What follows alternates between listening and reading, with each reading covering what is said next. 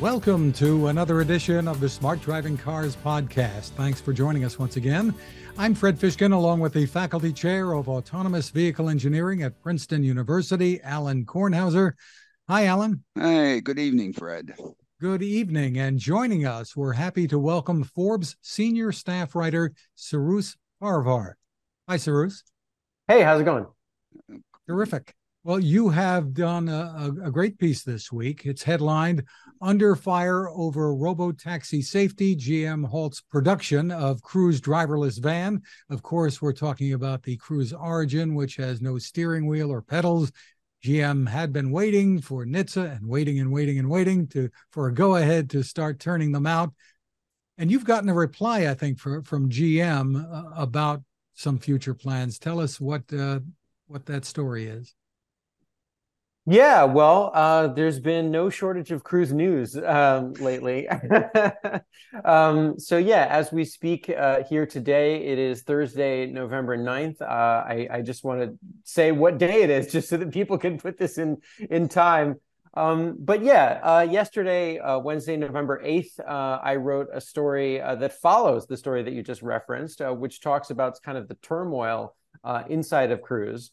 The company held an all-hands meeting on Monday, which is November 6th, and I was leaked a copy of the audio of that meeting, in which Kyle Vogt talked about, the CEO of Cruise, of course, talked about layoffs at the company, and also talked about how they're really kind of trying to figure out how to rebuild. They're going to have a new chief safety officer, and they're kind of reorganizing the company under what they're calling the four pillars of different sorts of safety and engineering plans. And they're really trying to regroup. As you said, they have halted production of the Origin.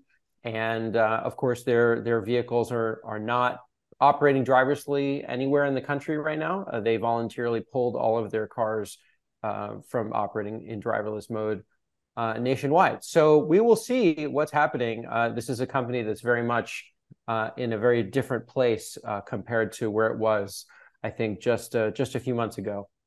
And the indications are that they still have vehicles on the road, but with the safety drivers on board? Yeah, I mean, my understanding is that they are allowed to operate. They are allowed to operate with safety drivers, and they are allowed to do testing at their facilities, so on private land. That's my understanding. So that was one of the things that Kyle Vogt talked about in the opening minutes of his all hands meeting, was reminding his colleagues what they are allowed to do, and what they are doing in an effort to presumably come back driverlessly. That being said, today, Thursday, November 9th, the company did essentially let go an undisclosed number of contract workers who worked on maintenance and cleaning and other things related to the driverless fleet. So to me, that suggests that they don't think that is coming back anytime soon, at least not in California. So we will see how that all shakes out. It feels like there's something new happening all the time with these guys.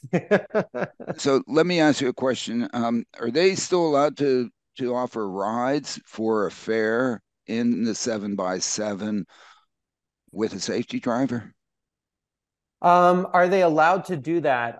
I don't think so, because I don't think that they're allowed to do that with a safety driver. I think that the state authorities have revoked their complete license to operate on California roads with a I think my understanding is that the California authorities, the CPUC, the California Public Utilities Commission, and the DMV, the Department of Motor Vehicles, have pulled their ability to operate in the state, and then separately they have pulled, like I said, they voluntarily pulled their driverless fleet. I have not seen reports as to whether they are continuing with a driver in Texas and Arizona, where they had been operating in addition to California.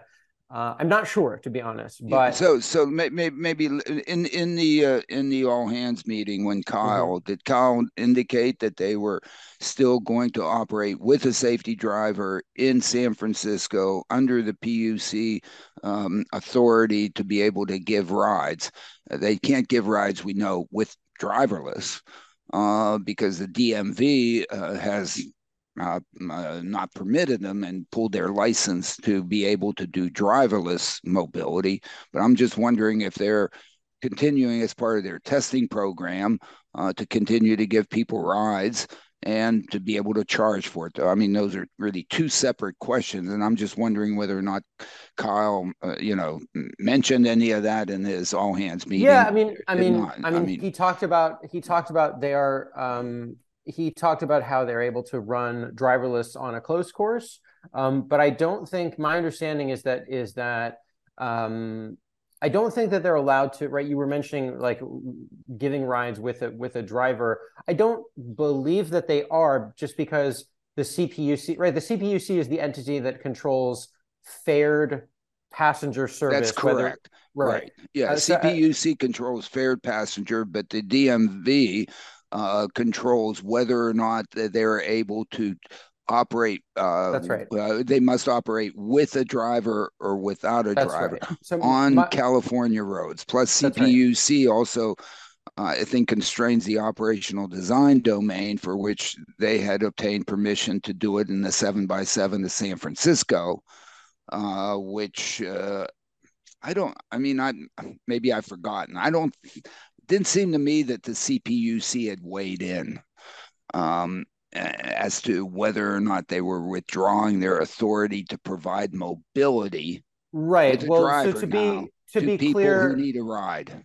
right. So to be clear, actually, something that happened today, Thursday, November 9th, was that CPUC formally issued a stay in its August 2023 order that allowed crews to expand service throughout California. Throughout And no, throughout the 7x7. It wasn't throughout California. I think they never issued an authority for them to do it throughout California, I believe. I think it was uh, only in the in San Yeah, Francisco, I the think you're seven by right. I seven. think you're right, actually. Yeah, I Yeah, think you're right. I think yeah, you're right. But so I mean, effectively staying that order, and I have this order that they issued today here in front of me. yeah. But effectively, what that means is, effectively, that doesn't really change anything for crews as it stands, given that they had already, that they had suspended Cruise's authority to carry passengers in driverless AVs as of October 24.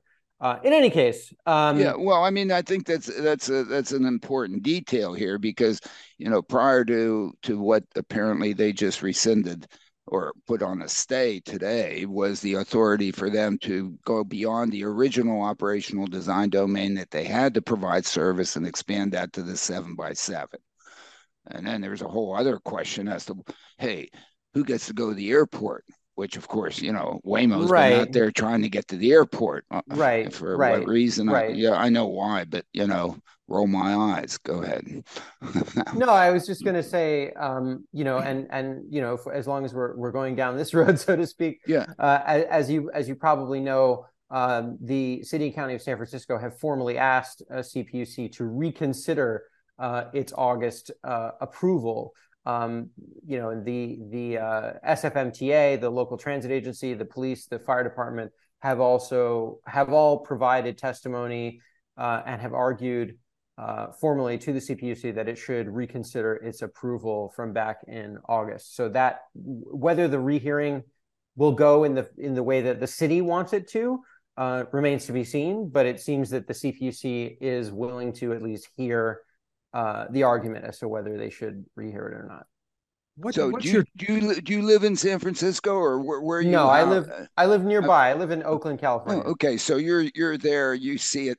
I mean, I'm looking at it from like 3,000 miles away within a Princeton bubble. I mean, can't see anything. Even I just got cataract surgery. Actually, I can finally see again. So wow, But anyway, so excuse the ignorance. oh, you went on mute there, Alan. You hit a button. Yeah, excuse the ignorance there, but whatever. Yeah. Sorry. That's why we want you on board to figure out what is actually going on there. What's your take on the recall story? Is this strictly an over-the-air thing, or what do you know That's about it? the NHTSA thing. Yeah, there was a NHTSA recall saying that they were recalling 950 vehicles. To be honest, I'm not 100% sure how to understand that. Like I said, given that they had pulled their fleet anyway, and so it seems to me that they do have, that they're going to reorder to give that software update as you noted to their other vehicles. I mean, I have the NHTSA notice here in front of me. One of the things that I thought was interesting about that NHTSA notice that was just issued earlier this week was the NHTSA notice, as you may know, talks about why this October 2nd incident in San Francisco happened, right? And what the AV did that was resulted in the woman, the pedestrian who was injured and remains as we speak here today in the hospital in San Francisco as a result of being hit. We wish her the best. Of Okay, course, so absolutely, absolutely, we do. Who was hit by, as listeners and viewers may know, was first hit by a human driver and was thrown into the path of the AV and then was hit and dragged by the AV. And I'm reading here from the NHTSA recall report that was issued earlier this week. It says, in the incident, a human-driven vehicle traveling adjacent to a Cruise AV collided with a pedestrian, propelling the pedestrian across their vehicle and onto the ground in the immediate path of the AV. The AV biased rightward and braked aggressively, but still made contact with the pedestrian. The Cruise ADS inaccurately characterized the collision as a lateral collision and commanded the AV to attempt to pull over out of traffic, pulling the individual forward rather than remaining stationary. And then it goes on to say, in certain circumstances, a collision may occur after which the collision detection subsystem may cause the Cruise AV to attempt to pull over out of traffic instead of remaining stationary when a pullover is not the desired post-collision response. This post-collision response could increase risk of injury. On October 26, Cruise proactively paused operation of its driverless fleet, providing the company time to further assess and address the underlying risk. So the Cruise has made, it says, a software update that would fix this problem. And then the NHTSA notice goes on to say that Cruise has deployed the remedy to its supervised test fleet, which remains in operation, and that Cruise will deploy the remedy to its driverless fleet prior to resuming driverless operations. Do you have any insight as to how they're solving it? Wait. I have a question. Well, I have a bunch of questions here besides, I'm sure that possibly over the air updating could help here. But really, I mean, how did NHTSA did not suggest how one should determine whether or not the situation is one. Oh my goodness, it's been such a crash that we should be good citizens and move our vehicle out of the way and allow and not incur even more pain to the locale by having people detained behind us.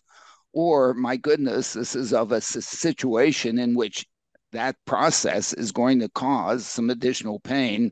And how's one supposed to determine which one of these sides of this fence are we in? And my feeling is one, I don't think that's a software update. That's a sensor update. Mm-hmm. And I don't know how we do sensor updates over the air, but I'm not aware that Cruise had a sensor underneath the vehicle and said, hey, there's something underneath there or in front of any one of our four wheels. We shouldn't move forward. Where do you get this information from? Yeah, I mean, my understanding is that these Cruise vehicles then, and maybe even still now, don't have cameras or sensors that are pointed at the ground. And I've also heard from former Cruise staffers that the sensors that are pointed at the ground a lot of times are not always that are providing a lot of what's been described to me as noise effectively, that it's often difficult to distinguish a pothole in the road from a, I don't know, a trash bag or other things. And so in the case of a person, that certainly would be one where you'd want to be much more cautious, of course. And do they have any of these sensors looking underneath the vehicle? Not that I'm aware of. I could be wrong. The next question is, does Waymo? Again, that's a great question. Why hasn't NHTSA gone out there and said, "Hey, Waymo, what do you do in this situation?" I think you're asking. No, well, I mean, we're asking this. I'm asking this, not of you, of course. Yeah, no, I hear you. I hear you. Nobody at NHTSA wants to talk to me, so yeah. And they probably don't watch any of these things either. But the question is, I mean, the issue here is we all know in all this stuff that the biggest risk is we don't know what we don't know.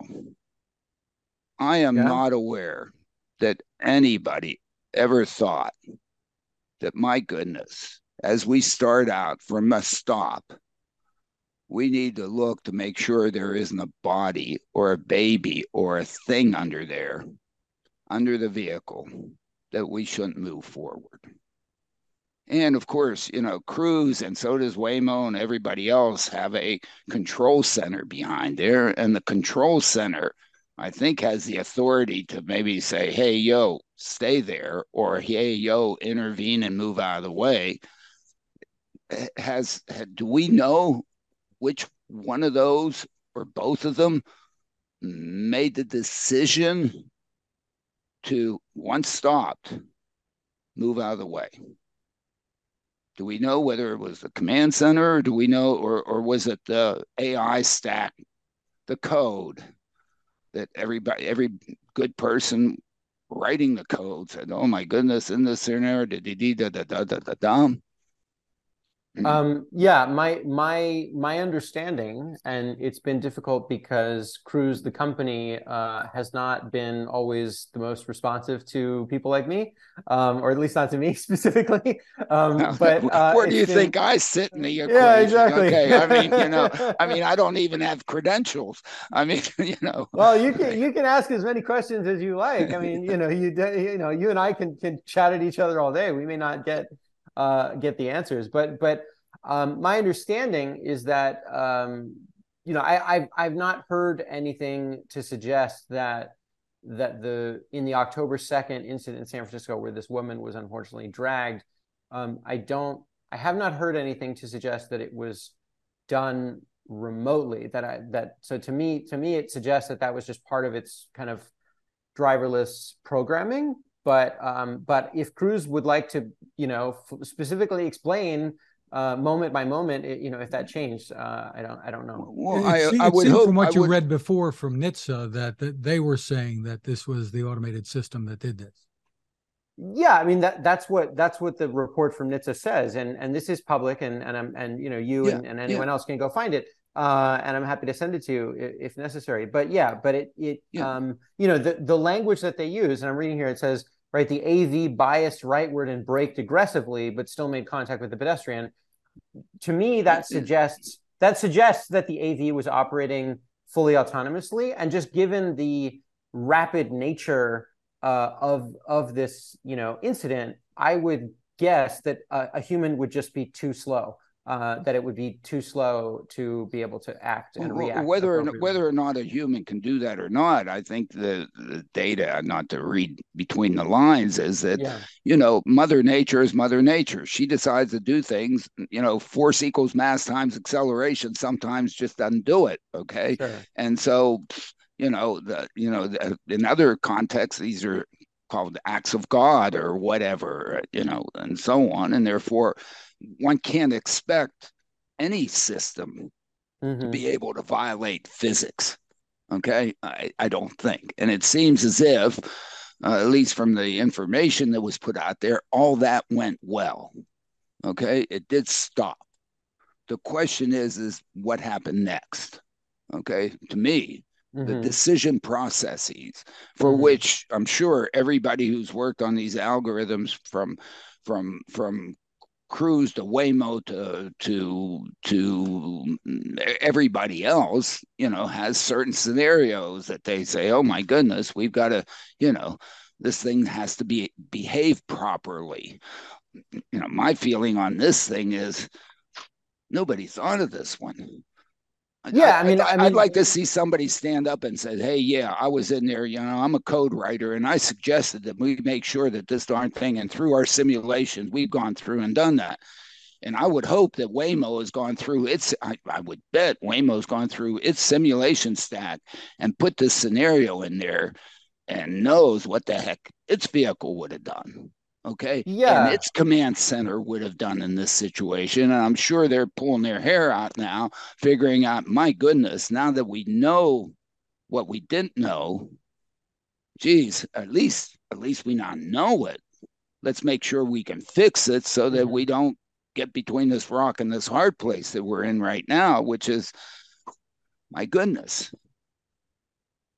Yeah, no, you're right. I think one of the phrases that I've heard from people is the sort of long tail, quote unquote, of different scenarios. And I think the scenario of a person being suddenly thrown into the AV's path and being struck by the AV is certainly an extremely rare, thank goodness, an extremely rare occurrence. And as I think, as you say, rightly, I think is extremely difficult for people to predict. And I wonder, that if that's kind of gets at some of the fundamental questions that many people have about the nature of this type of technology, is that it's very difficult to anticipate the entire range of actions, particularly ones that for which there are very little, if not zero or near zero, training data. Well, there is zero training data because nobody has it.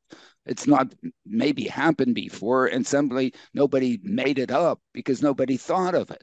And Right. if anybody, this is a problem with trying to say that these systems are supposed to solve our safety problem on the roads, and they're supposed to be that. To me, that's almost the wrong approach here, because nothing is going to be perfectly safe unless, as I like to say, I stay at home and don't go anywhere, and then my house burns down, I die, and I should have gone someplace. So never mind. I mean, this is crazy stuff. I Let's mean, steer this a little bit, Alan, into yeah, where things go from here. which is, And yes, please. let's we'd like your take, Cyrus, on this too. What the situation now is that they've hit pause. California has hit pause on Cruise. Where do they pick up? They're not letting go. It doesn't sound like the engineers, people working on creating this technology and making it better. What they've done is cleaning staff, from what you said, for now anyway. Where do they pick up? What are the indications that we have of what their intentions are going forward? Well, based on the all hands meeting, the recording of the all hands meeting that I obtained earlier this week, it sounds like that. So they are going to do additional layoffs. We don't know precisely in what division or what part of the company beyond the so-called contingent, contracted workers that were fired today, November 9th. So there are additional job cuts that are going to be happening. So Calvote said that during the meeting. Beyond that, I think that they're trying very hard to try to regroup and to try to regain the public's trust. They know their top lawyer, Jeff Blake, talked about how their trust is very fragile and how it can be broken and has been broken very quickly. So I think one of the things that they want to do is to try to listen to people from within their own company. One idea that has been proposed is to have a public-facing website where they list where basically people can list, incidents, whether something as dramatic as being struck by a car or just an incident where something unusual or unpredictable took place, where people can sort of report on it, and then the company would, in this sort of imagined website, be able to respond and say, okay, here's the car that you interacted with. Here's why it behaved in the way that it did. Here's what we're doing to make it better. and so on and so on. So if they actually do that, that'll be interesting. But that was one of the proposals that they talked about during the meeting.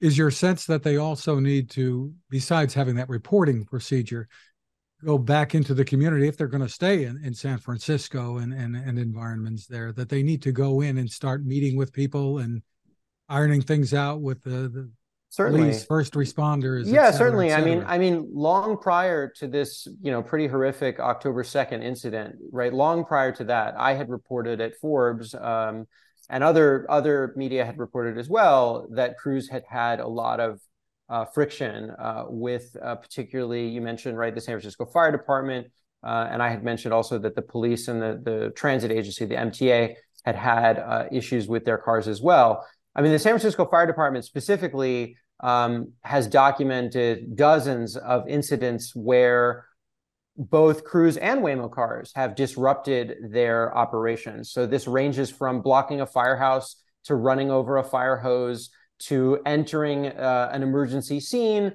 I reported on an incident that happened in San Francisco where at the scene of a car accident, it actually turned out later to be a city bus that struck a person, where a Cruise car, which was not involved in the actual accident, but was present in the scene, like as emergency responders were there. The fire department said that the Cruise car blocked its own ambulance from leaving the scene, delaying the ambulance taking this patient to the hospital, delaying them by approximately 2 minutes. The patient ended up dying at the hospital about 30 minutes later.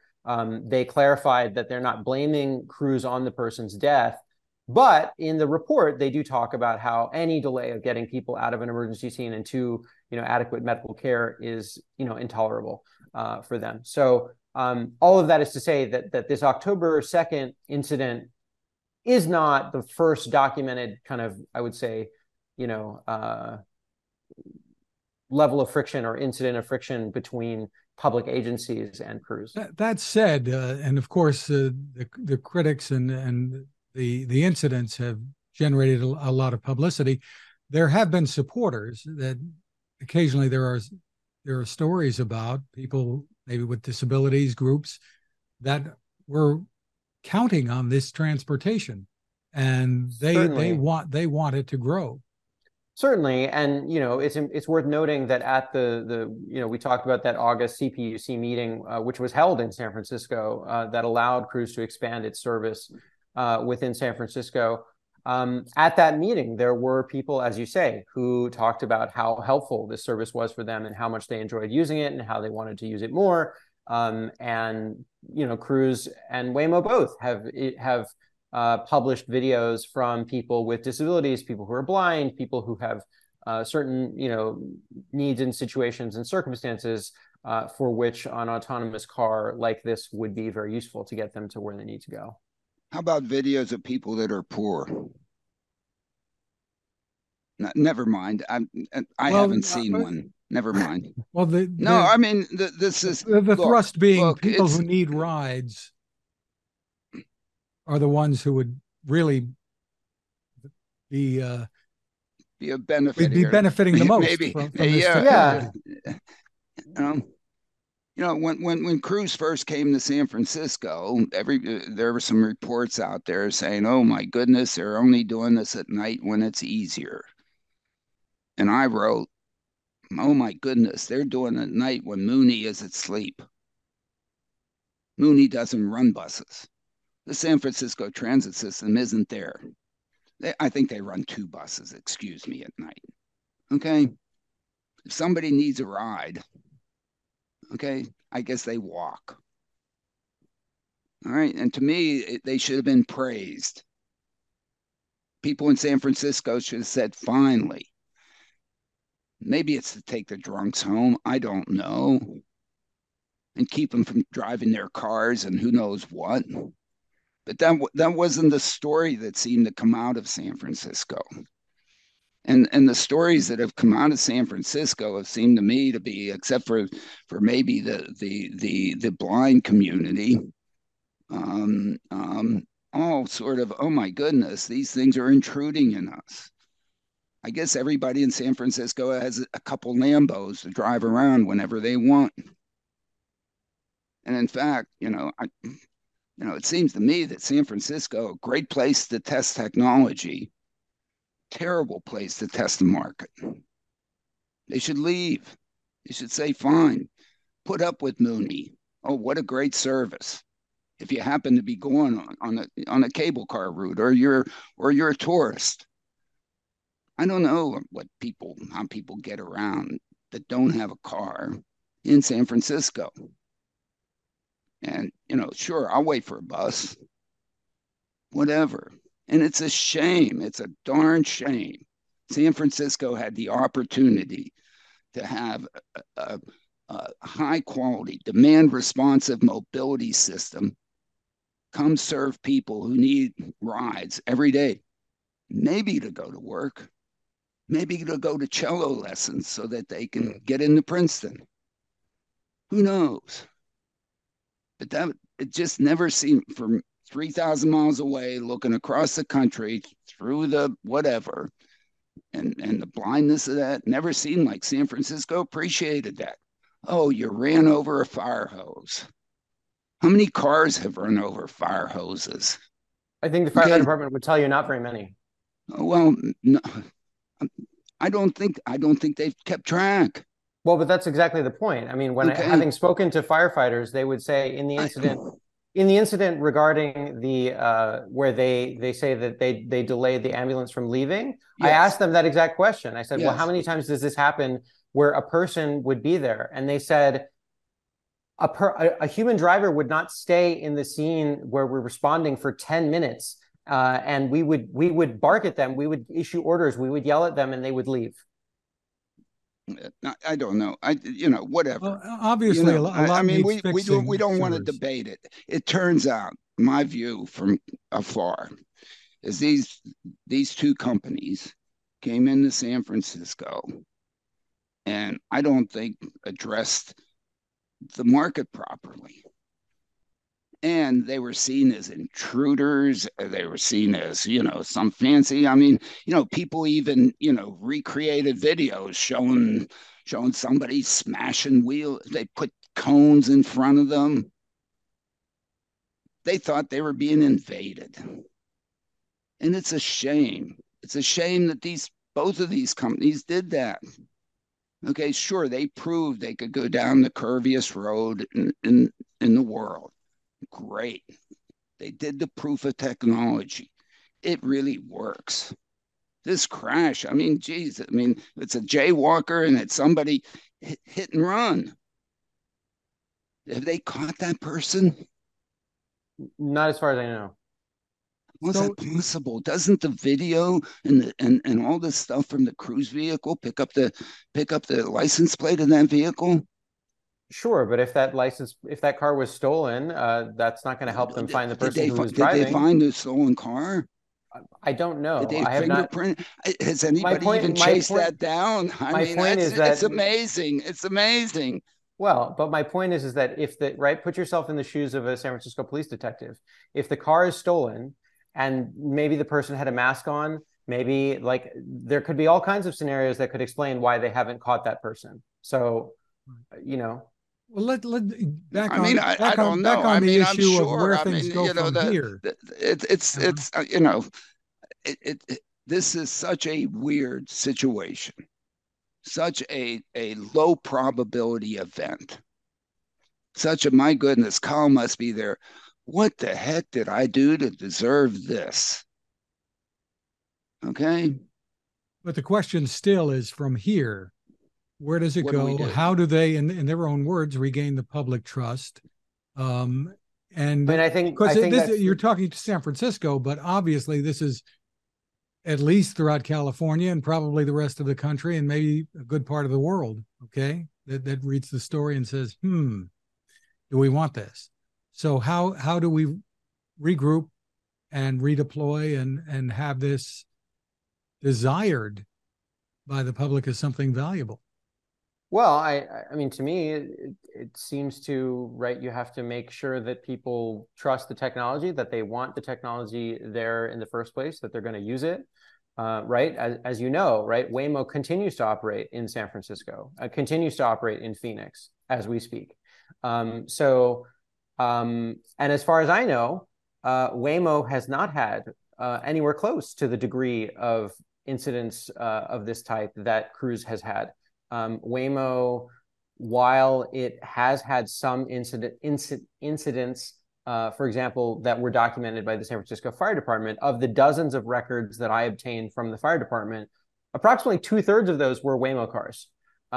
So 2 out of 3 incidents were Cruise cars in that situation. Yeah, I think that's all true, and kudos to Waymo. They've done a fantastic job on the safety stuff, and they've been in it for so long, and they've done it meticulously and extremely well.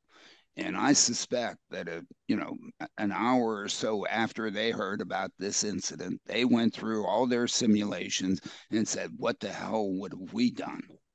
And I'm certain on the software side, they fixed that. And if all the other folks in this business haven't also done that, then they shouldn't be in this business. Because of course, once we learn something that we didn't know, going forward, we have to make sure that that never happens again.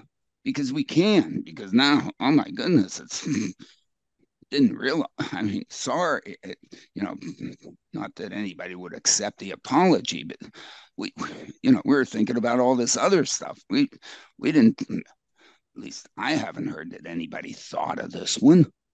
Okay, otherwise they would have put a camera underneath, and they would be sensing to see, is there anything underneath.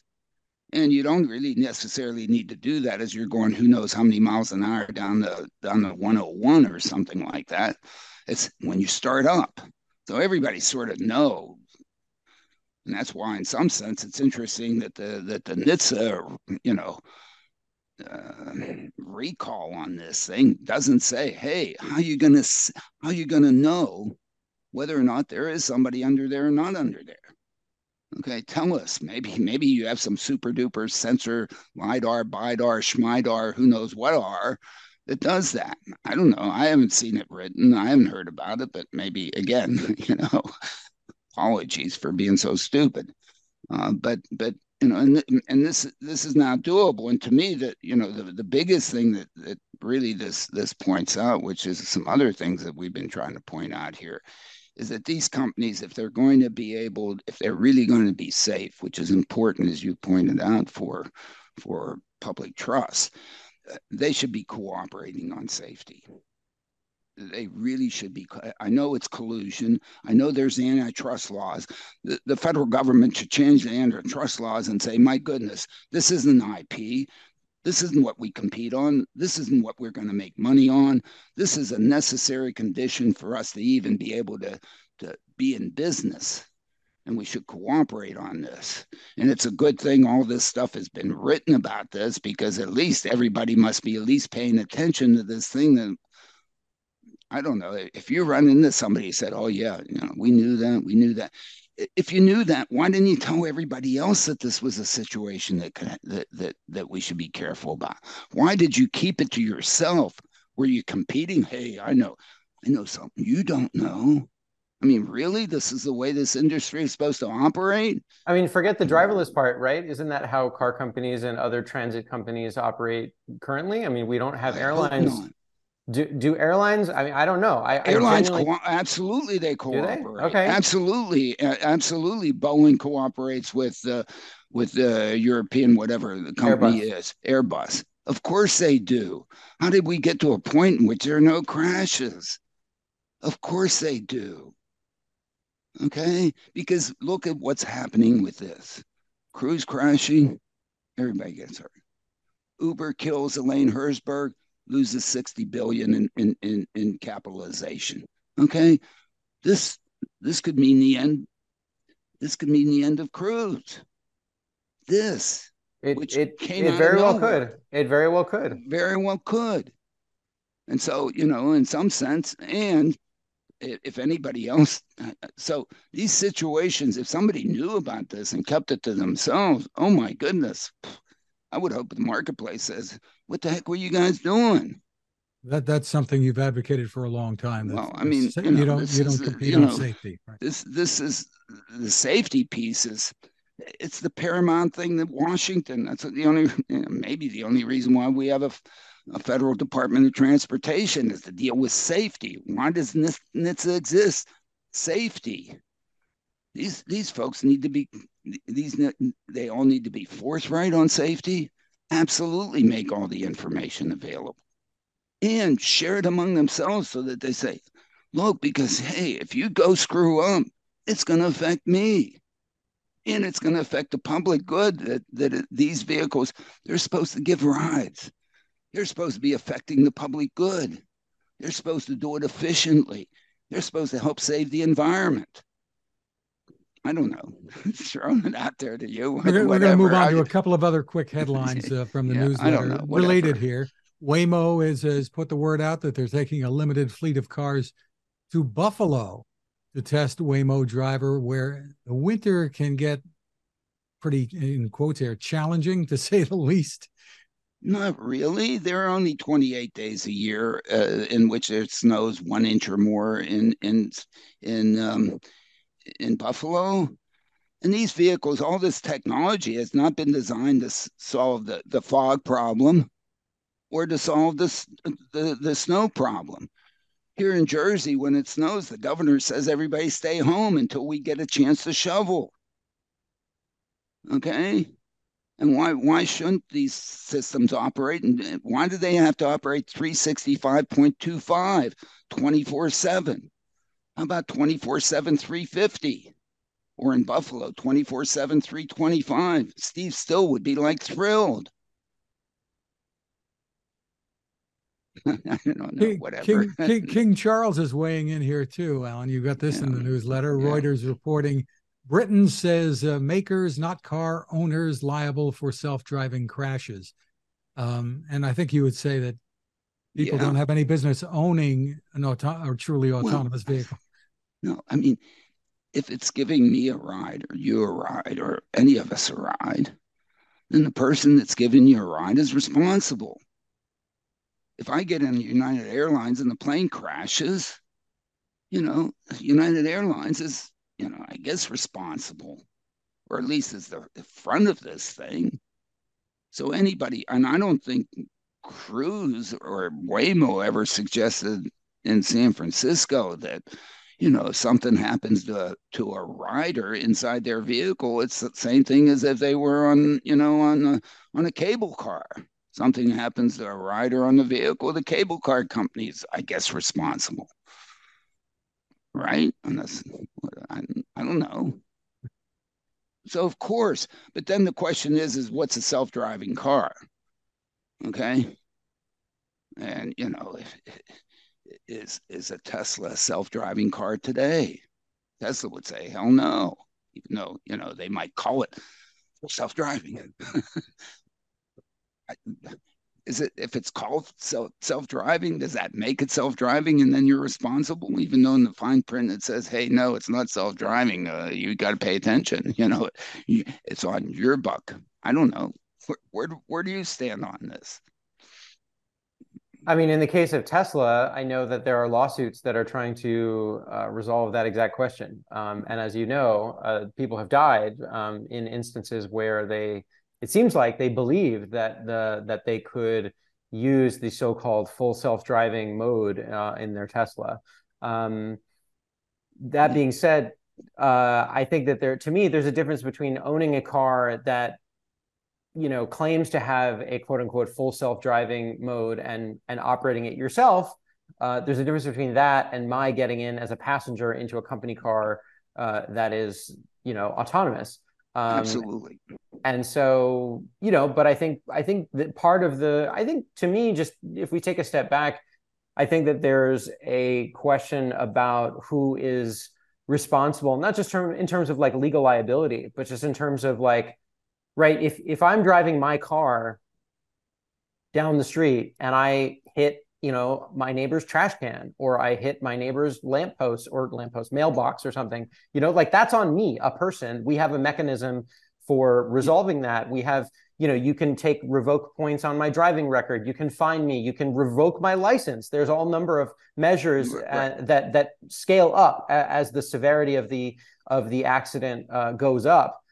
In the case of one of these companies, one of the questions I have is what is that sort of scaling up of penalties for a large, extremely large company like General Motors that owns Cruise, of course, or Waymo, which is owned by Google or its Alphabet, the parent company, right? These are like mega corporations that we don't, as far as I know, have like a real meaningful way of,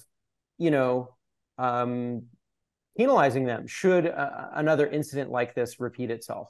So I think that's a question of, although they do have very deep pockets for which well, that's exactly my point. and that should continue. I mean, that will make them behave. Because how many of those are they going to be able to circumvent or afford? I mean, how big does their war chest have to be able to handle those? Well, but that's exactly my point, is that I think that, right, currently our laws, as I understand them, do not anticipate, right, like my my personal net wealth is a lot smaller than Google's. So really, I was going to nuzzle up to you. It's hard to believe. I know. Give me a loan. Yeah, it's hard to believe. But right, if the government fines me like a few $1,000s and takes my license for a year, like that's pretty damaging. That hurts me, right? Like, then you're going to need a ride. You're going to need one of these systems. I ride my bike a lot. Well, so yeah, no, that's great too. But Yeah. So no, anyway. Yeah, and of course, I think if somebody's giving you a ride, they're responsible, and they're the ones that will have to have whatever the war chest, deep pockets, whatever, and so on, to be able to make you whole.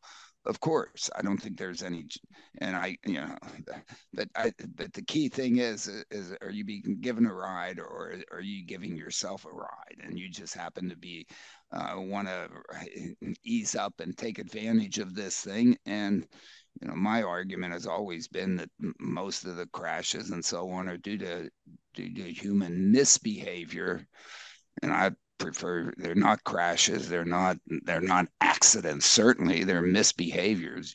We drink, we tailgate, we speed, we go through red lights, we go through stop signs. I mean, the misbehavior is just.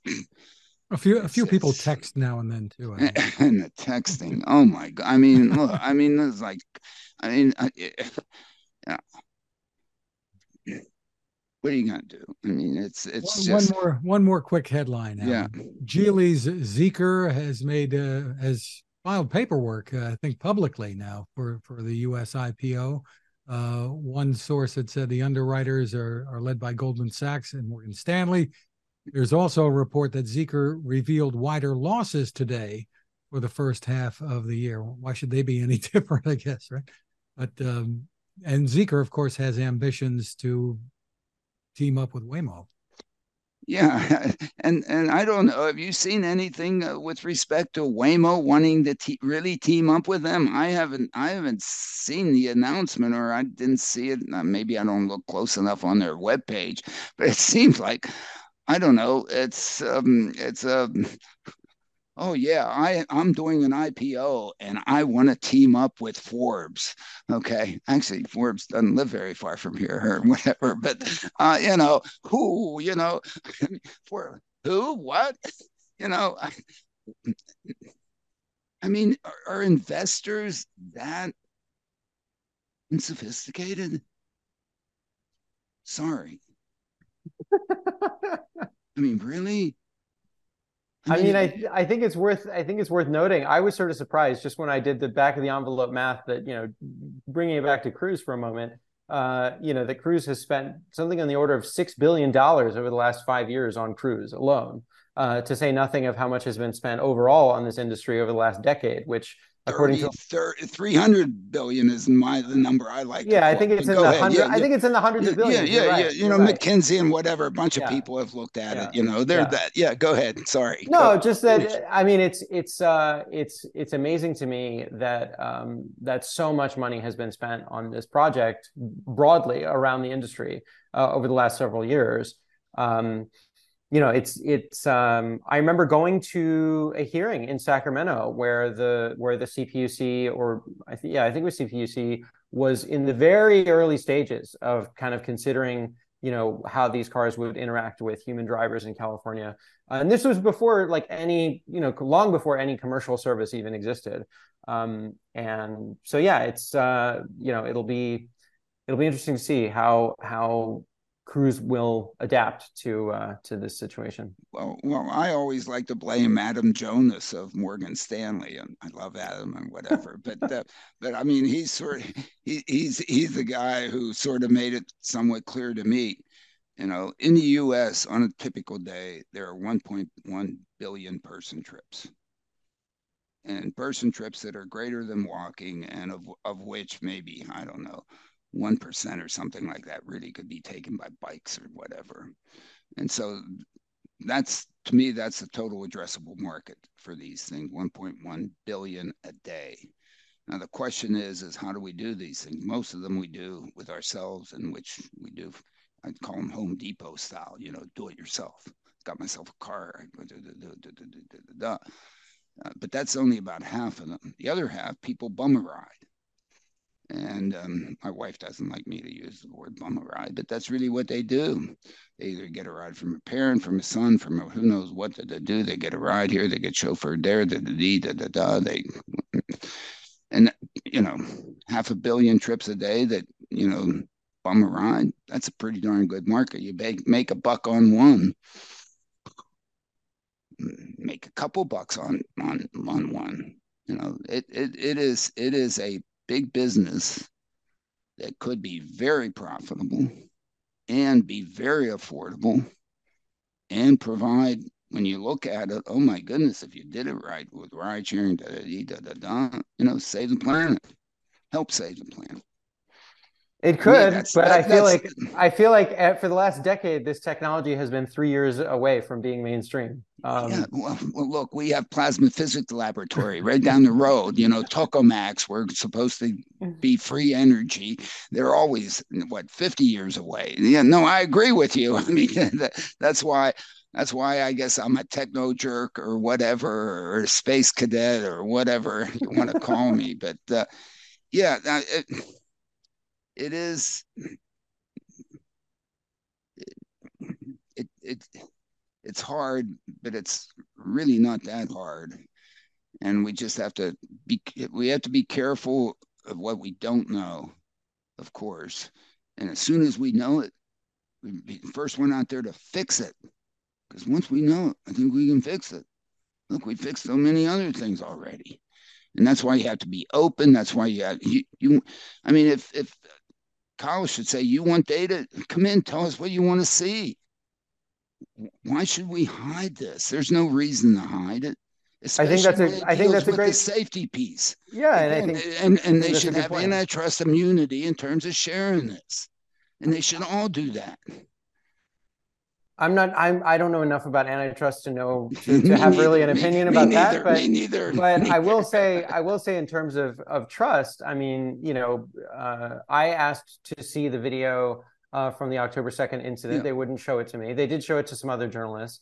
The California DMV says that they were not shown the full video of that October 2nd incident. And they said that only once they contacted NHTSA did they realize that they had not been shown the full video. Meanwhile, Cruise claims that they did show the full video to DMV. So, you talk about trust. I think right now, at least, California state regulators, particularly DMV, and they've said as much in their public statements, right? Have said, like, we don't think these vehicles are safe. I mean, they listed 4 things. I mean, those things were, whoosh, oh my goodness, and rightfully so. And it's hard for me to think that the decision to not just open up the kimono and show everything came from Kyle. I just don't. I don't know. I don't know him that well, although I have competed with him and I know him a little well. I just don't think. I mean, look. We all know that the worst thing, the cover up, is worse than the crime, and we should have all learned that. Watergate taught us that, if nothing else. Okay. And the way these systems, the safety piece is so critical.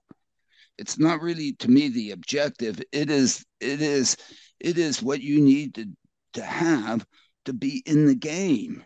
You don't even make the team, let alone sit on the bench, let alone get in and play, unless you can do that. And that's true for everybody. And if one of them is, then and so you have to be, and you can't have entities out there that are smoke and mirrors and snake oil salesmen, and thank goodness a bunch of them have failed, and the marketplace has they decide to exit. I mean, the stuff that's out there, you roll your eyes. Really? You can do that? I don't think so. Who are you kidding? Where are the smoke and mirrors on this thing? I mean, and so I think this is, in some sense, I think it's good for the industry. I think it's good for them. It needs to come together. And I think at the end, provide great mobility for a whole lot of people who then can maybe get to a grocery store or get to whatever, or go visit somebody who's been incarcerated in some prison someplace and go visit them, or whatever goofy reasons that anybody wants to go from A to B, and then get back home. I don't know. We'll see. This isn't easy, okay? As we're seeing, right? Absolutely. Anyway. Cyrus, we want to thank you for spending time with us, and we look forward to continuing to follow the great work that you do at Forbes. Yeah. Thank you for taking the time. Thank you for the invitation. Thank you. Thank you very much. Appreciate it. And thank you for the insight on there. And yeah, and please keep beating on these companies to behave, and look, and just give rides to people. Okay? You can find us at smartdrivingcar.com, also on Spotify, TuneIn, Apple, Google, Amazon, wherever you turn to for podcasts. My tech reports are at textination.com. I'm Fred Fishkin along with Alan Kornhauser. Thanks for listening or watching. Please continue to stay safe. Thank you very much.